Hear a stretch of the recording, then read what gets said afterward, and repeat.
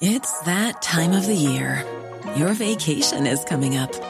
You can already hear the beach waves, feel the warm breeze, relax, and think about work. You really, really want it all to work out while you're away. Monday.com gives you and the team that peace of mind. When all work is on one platform and everyone's in sync, things just flow. Wherever you are, tap the banner to go to Monday.com.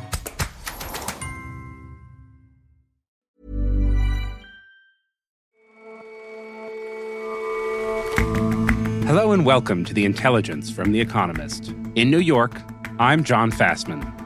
And in London, I'm Jason Palmer. Every weekday, we provide a fresh perspective on the events shaping your world. Before the war, Ukraine was a global hub for the fertility industry.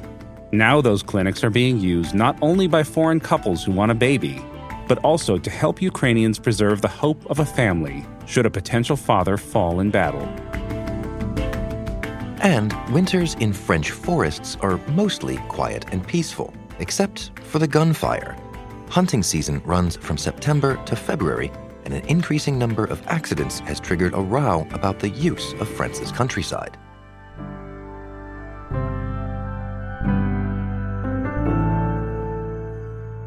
First up, though,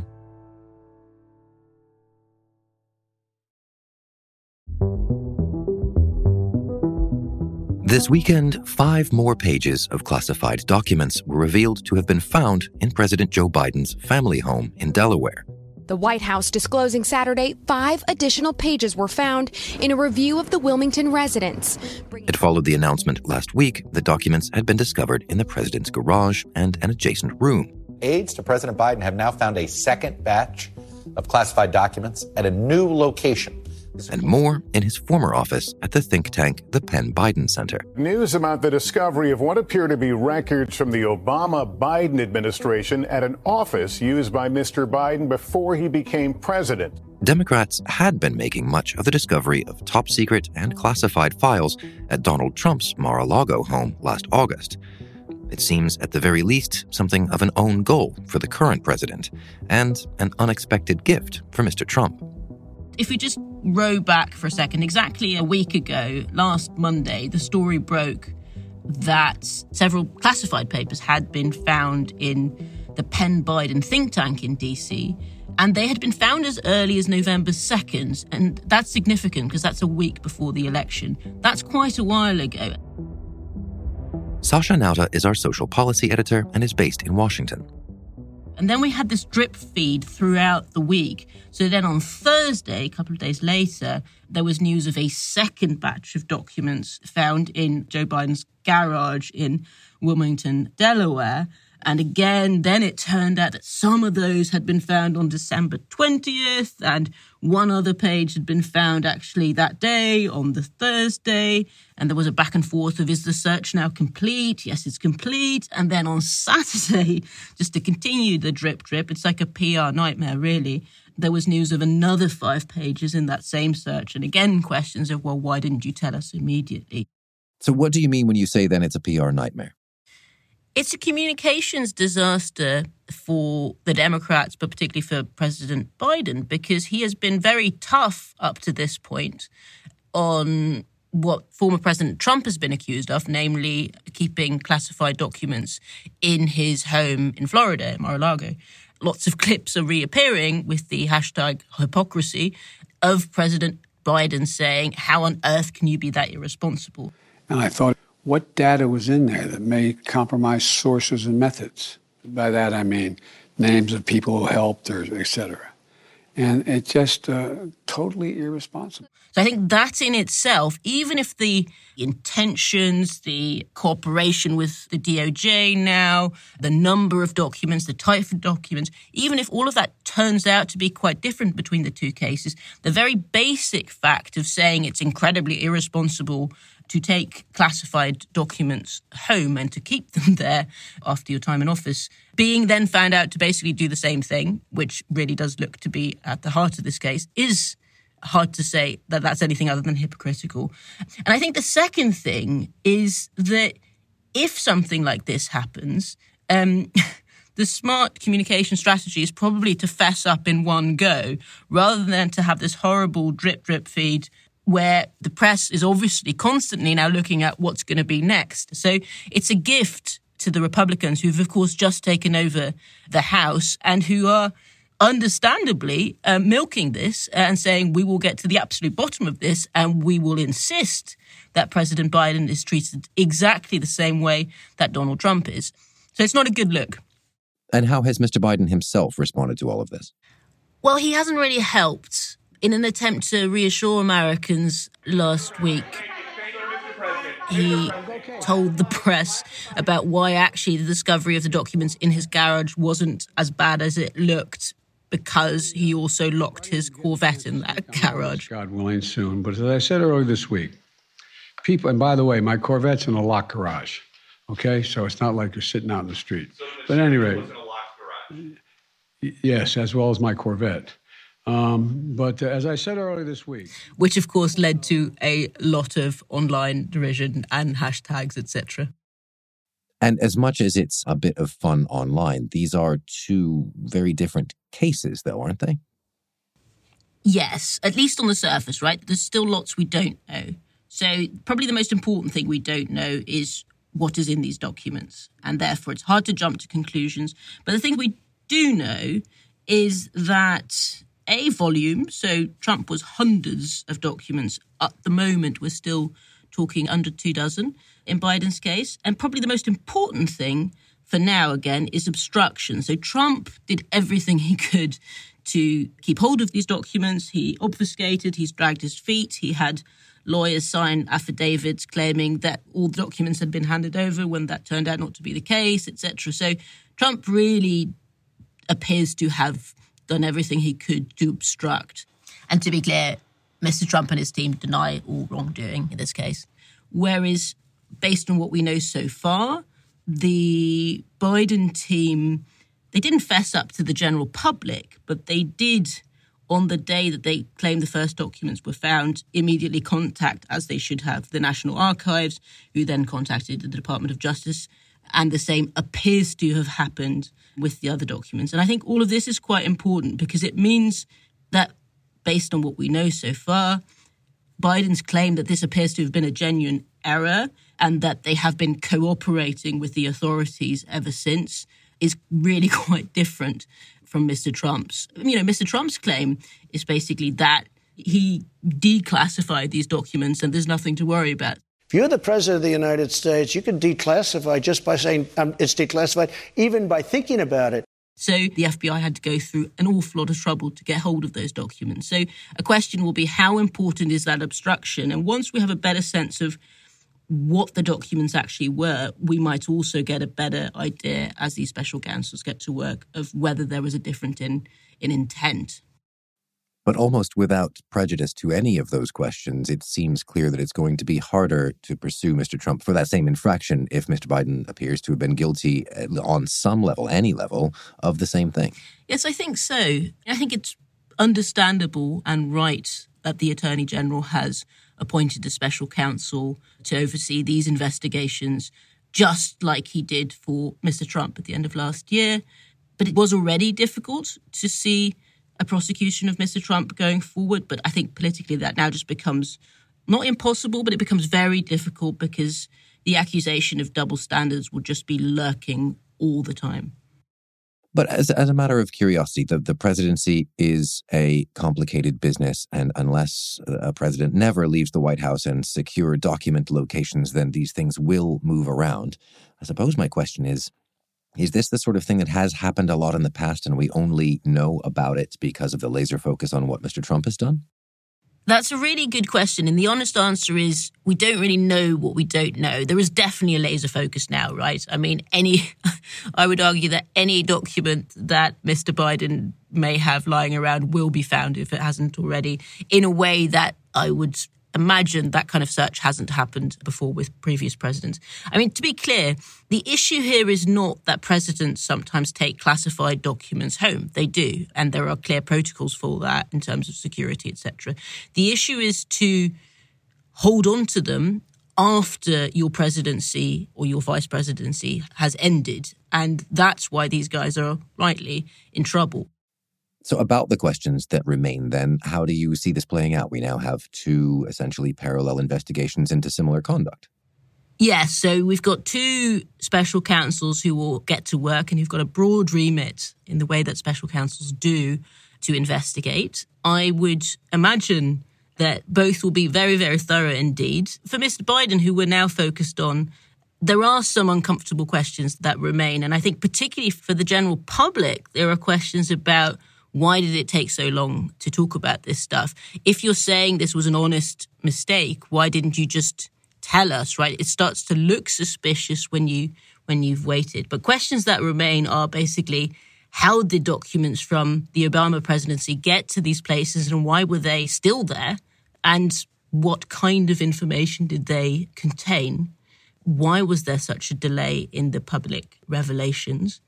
And, the questions for Donald Trump are somewhat different. We know a little bit more about that because we had the raid, of course. But again, the types of documents, why they were there, a big debate, of course, about whether he had the authority. It is highly doubted that he did to sort of unilaterally declassify them without any formal process there. But that is his claim. So that's where they are slightly different. And, I guess one thing that is for absolute certain is that the newly empowered Republicans in Congress will surely make it their mission to pursue the answers with Mr. Biden. And I guess, although the procedural and the legal process will no doubt stretch out for quite a long time trying to get answers to all of these questions, I think for Mr. Biden, the battle for hearts and minds has already been lost. He's really lost the moral high ground on this issue, and I think that will follow him for a very long time to come. Sasha, thank you very much for joining us. Pleasure, Jason.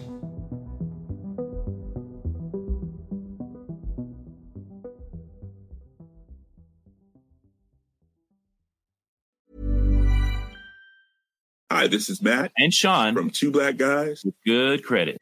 From a local business to a global corporation, partnering with Bank of America gives your operation access to exclusive digital tools, award-winning insights, and business solutions so powerful you'll make every move matter. Visit bankofamerica.com/banking for business to learn more. What would you like the power to do? Bank of America, N.A., copyright 2024.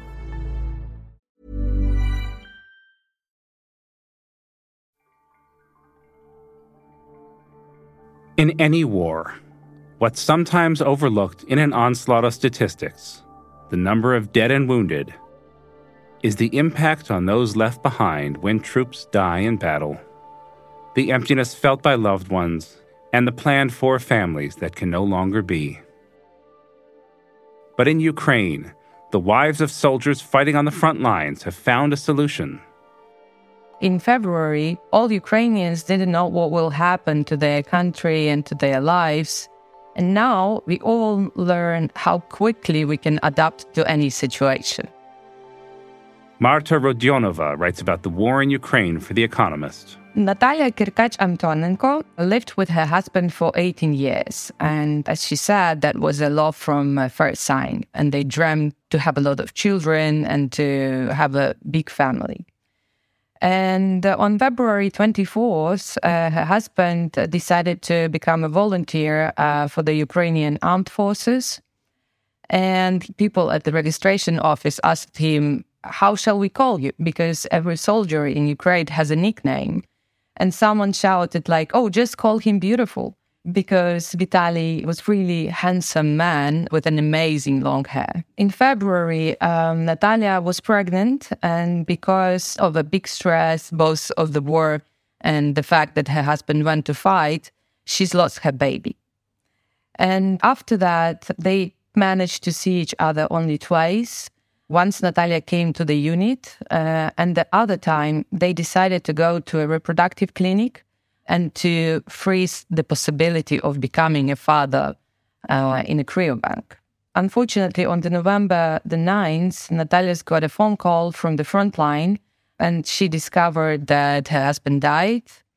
So she still plans to have the family they wanted together, but without him, right? Yes, and now she has up to 20 years to use his frozen sperm. Natalia also appealed in her social networks to others who are serving to go to the reproductive clinic as they did to freeze their sperm or eggs for the future. And she says that this way may be the only opportunity to raise the expected and desired children. She wrote this post a month after her husband died. And do you know whether this is something that Natalia and her husband did and it's unusual, or is this part of a growing trend? I have visited one of the departments of the largest reproductive centers in Ukraine. The name of it is Mother and Child.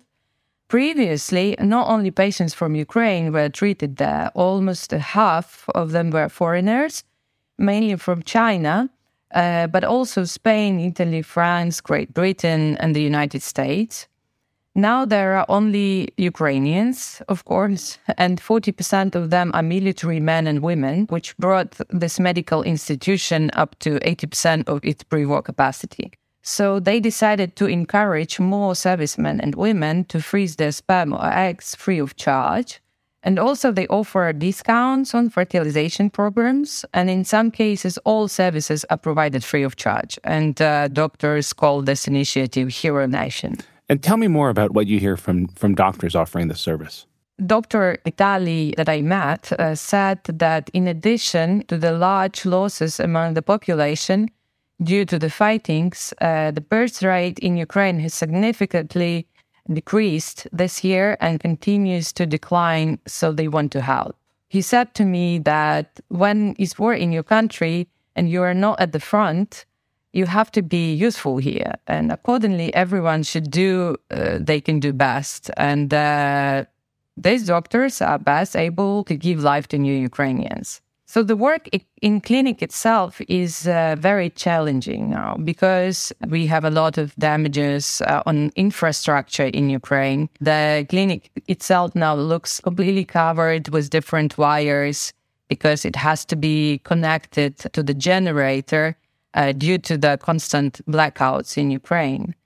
And also the conversations with the patient itself.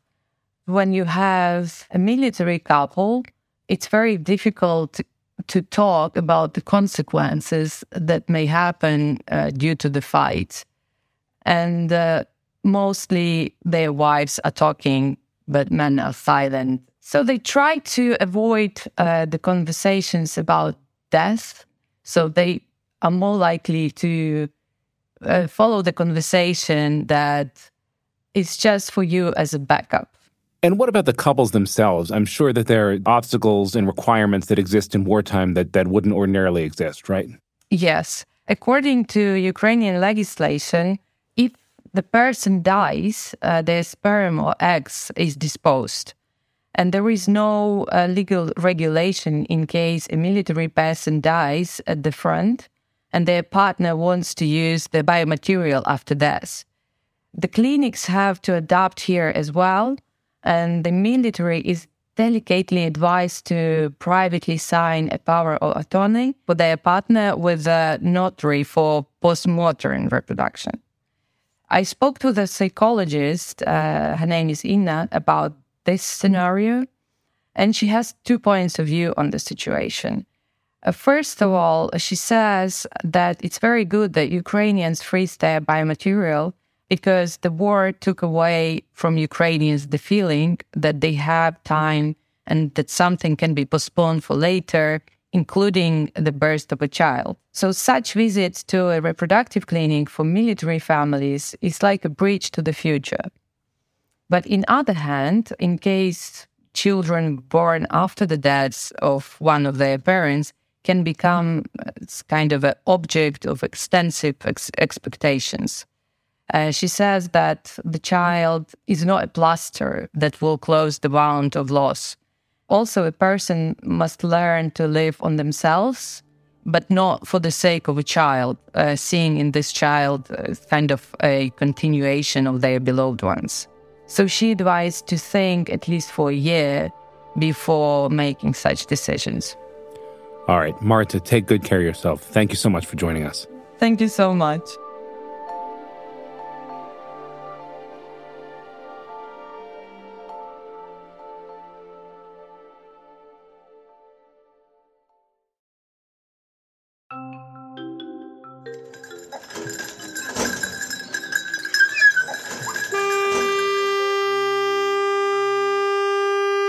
Bon, on y va, début de track.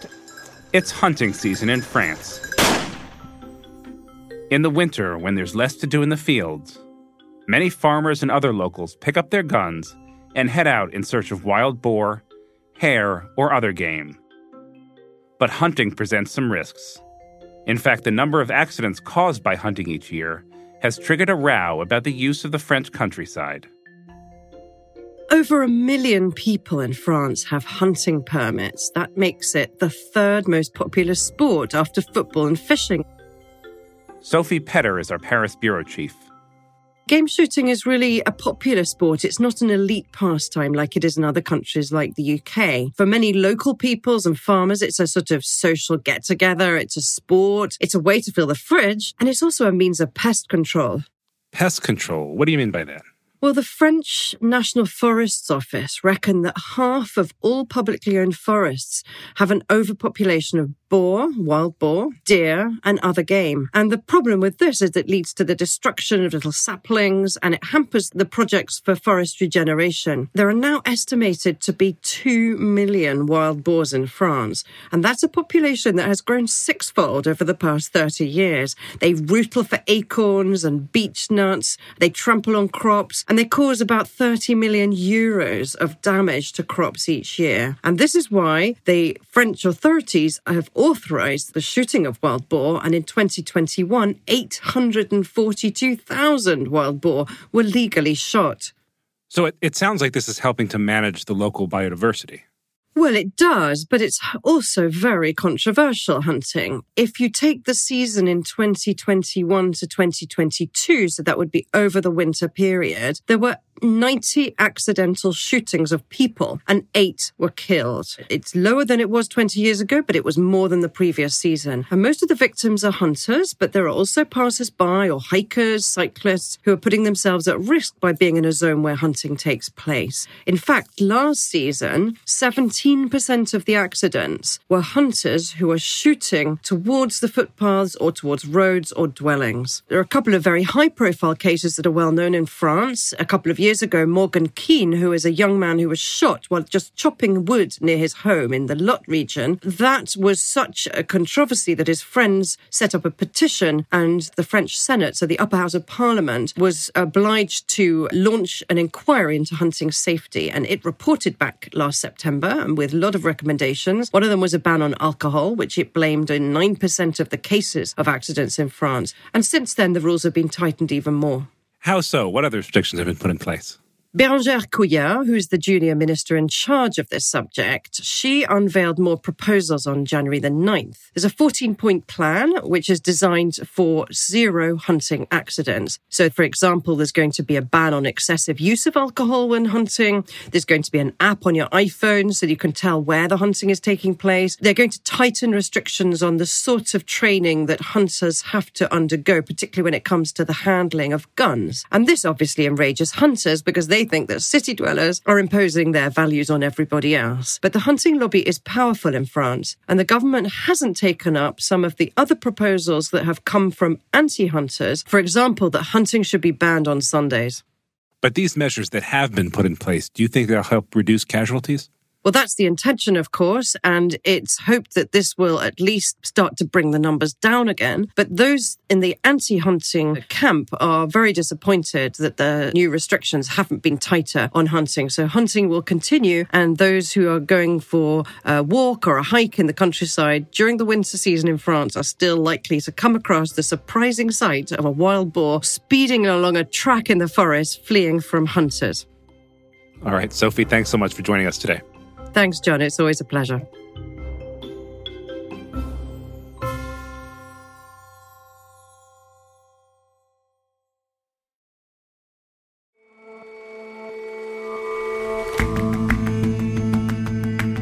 That's all for this episode of The Intelligence.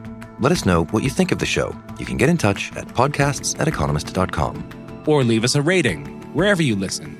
We'll see you back here tomorrow.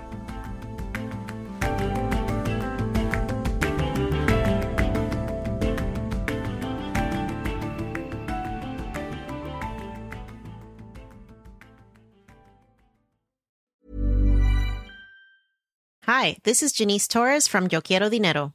From a local business to a global corporation, partnering with Bank of America gives your operation access to exclusive digital tools, award-winning insights, and business solutions so powerful you'll make every move matter. Visit bankofamerica.com/banking for business to learn more. What would you like the power to do? Bank of America, N.A., copyright 2024.